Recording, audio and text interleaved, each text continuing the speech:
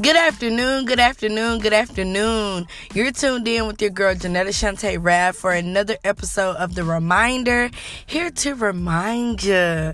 Now, we are approaching the last day of January of the year 2020, a brand new decade, a year of clarity, a year of just, understanding the plan that God has for us and just walking in our purpose.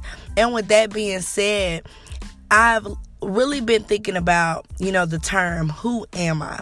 I think a lot of times we struggle with identity because we're constantly, being pulled to be somebody different in all aspects. So, you might be one way at work, but you might be another way when you're at home. You're another way when you're with your family. You're another way when you're with your friends. And sometimes that can have us really trying to figure out, who am I? But also, it took me back to when I was in preschool. And I remember my teachers used to always ask me, well, what do you want to be when you grow up? And I remember back then, what I had planned for my life is a lot different from what I have, passions for now. It's probably the same foundation, but the passions are, different because of, the experiences I've had. And I realized that it is so important to realize or to, evaluate, well, who do I want to be? But it's also equally important to ask ourselves, well, who am I right now? Because who you are right now determines a lot about where you're going to go, but it also determines, how we allow our past to shape, our present and even our future. So when I think about who I am, I have to look at all aspects of who I am, not just the good, the person I am around my friends or the person I am, when I'm at church, but who am I outside of those influences? And that can be a hard thing to come to terms with because a lot of times we want to talk about the good, but we don't want to embrace the bad. Or we want to talk about the future, but we don't want to embrace the past. Or we want to talk about the past and not embrace the now. But they're all equally important because who I was is not who I am, and who I am is not who I'm going to be. Did you hear me?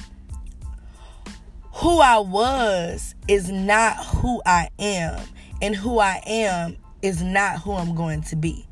Now, the foundation really starts with understanding, who you are in Christ, who God has called you to be, what qualities do you want to possess, and the qualities personally that I want to have are the fruit of the Spirit, which is love, joy, peace, long-suffering, kindness, all those things.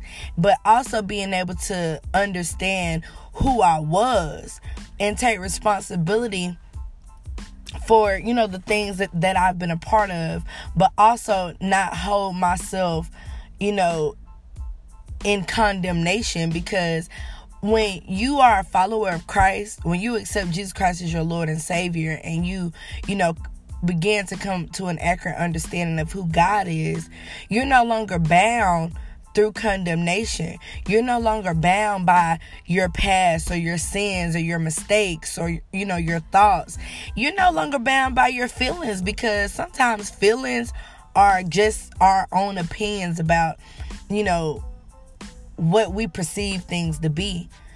But it's so important for me to understand who I am, because if I can understand who I am now and embrace that, then I can really work in harmony with God's purpose to live according to His will. And I think that it's so important to embrace where you are right now, because you've been strategically placed in this moment. You've been strategically placed at your job, strategically placed in, the assignments you have as far as being a leader, or, whether it's just, being a parent, or whether it's just being in a relationship. You've been strategically placed there. But the biggest thing is understanding the lesson that is attached to who you are and where you are, and growing from that so that you're not stuck in the same place a week from now, or 2 weeks from now, or a year from now, or 5 years from now. One thing about life, and I use this acronym for life, was learning information for eternity and also leaning into future events, because life is all about understanding. If you don't go through anything, if you don't experience anything, how can you say that you're living?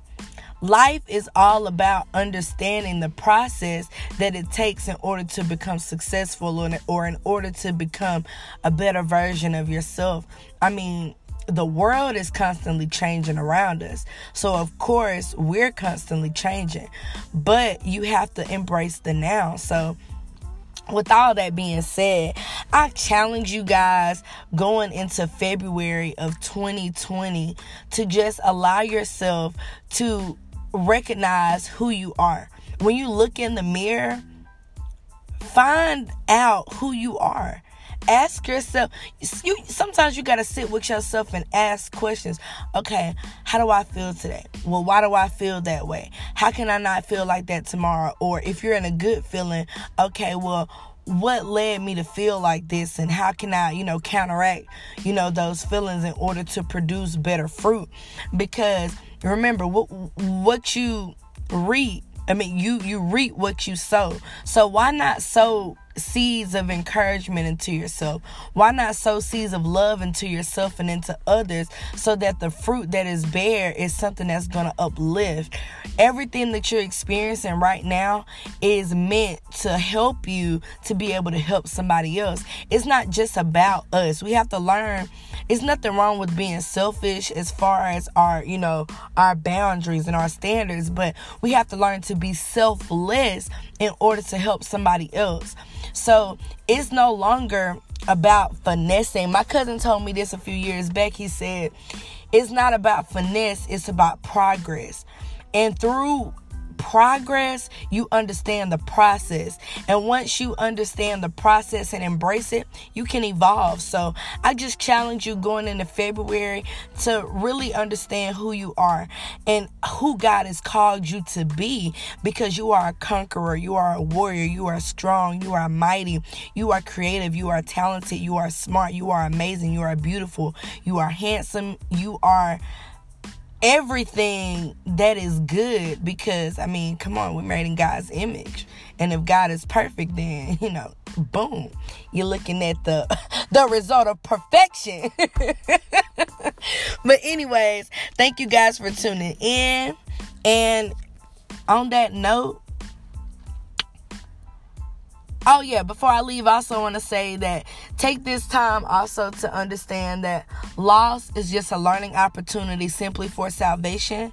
Whenever we think about losing, we oftentimes think about the mourning. We just lost Kobe. But the bigger thing is he left a legacy behind. So ask yourself, what kind of legacy am I going to leave behind for generations to have something to look up to?